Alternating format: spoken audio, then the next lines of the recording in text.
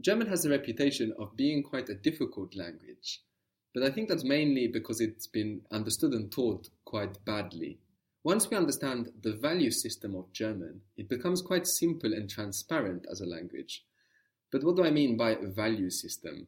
Languages have different things that they care about and things that they don't. This we can call the value system of the language, what the language cares about and shows in its structure and grammar and vocabulary. Some languages change to mark certain things that other languages simply ignore.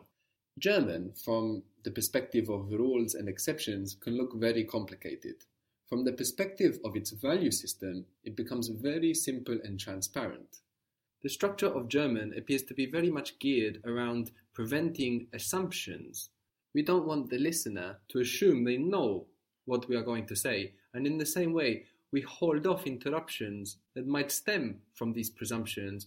What's more is that German identifies situations in which you may be more vulnerable to interruption and takes steps to avoid it occurring by saving the most important information, the most key information, until last. So German seems to identify weak points where people might assume what you're saying and interrupt you. Understood or imagined in this lens, we can understand the driving force behind German and understand why we end up with certain word orders. One such time when we might be vulnerable to presumption and therefore interruption is when we use more than one verb. For example, in I want to see you tomorrow. We open with a verb, I want, we shovel everything else in the middle, you, tomorrow, and then we close with the other verb, to see. Verbs are words that we can put to in front of, to buy, to want. So what we say in German is, I want you tomorrow to see. So German identifies these occasions when we use two or more verbs as an occasion where we might be developing a bigger idea and also at the same time be vulnerable to interruption. Interruptions which are usually the result of presumptions. Usually when we interrupt somebody, it's because we presume we know what they are going to say. Often we're wrong and we interrupt that idea and the construction of the idea. German acts to avoid this. So when we have a sentence with two verbs, for example, we can avoid this occurring by saving that last verb until right at the end of the structure. Now, you might not realize the impact of this when you're building a sentence, because when you're building a sentence, you already know the idea that you're transmitting. But when you are hearing the sentence of somebody else, you really realize that until you get to the last word, you have no idea what's going on. You must hear all the details before you complete the picture. This avoids interruption unless you're very sure what's coming. So what a different resource German offers us then to communicate and piece together the information we share.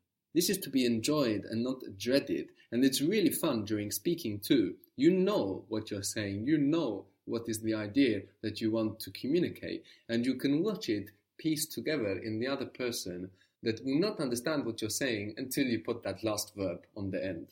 Language isn't thought. We're often asked, what language do you think in if you speak more than one language? No, this is a very common misconception. Language is a tool that we use in thought, but actually thought is something that we transcribe to language.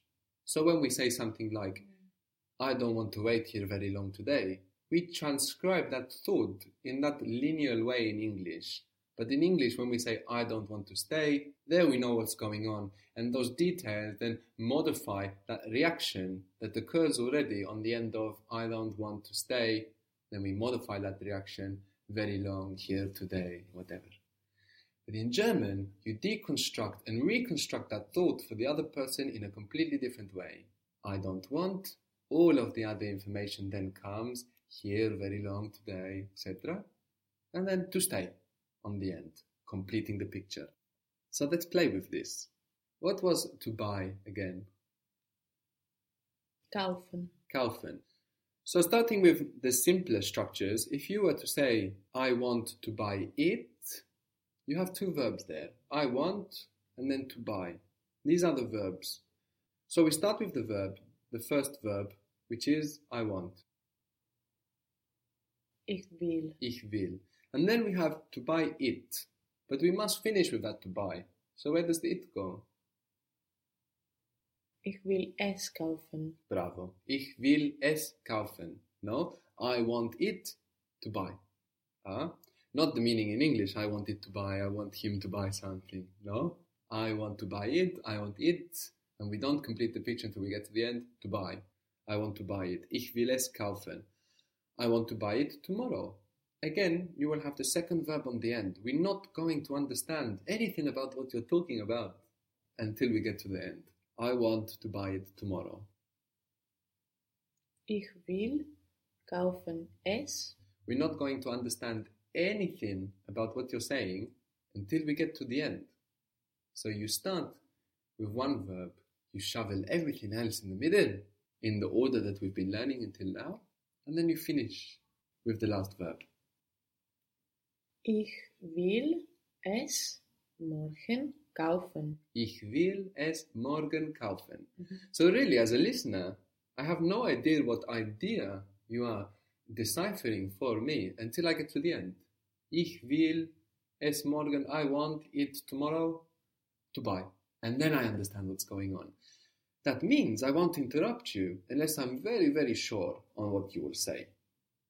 We will explore this idea or the supposed value of German, of leaving the picture very incomplete until the end, to avoid interruptions, to avoid presumptions about what one is saying, leaving that key piece of information that's necessary to contextualize everything else until the end of the clause. We will keep coming back to this idea of avoiding interruptions and assumptions throughout this entire course when we look at other adjustments that are made to the structure of German, which all seem to be identifying times when we are vulnerable to this possible interruption and assumption and trying to save us from that peril.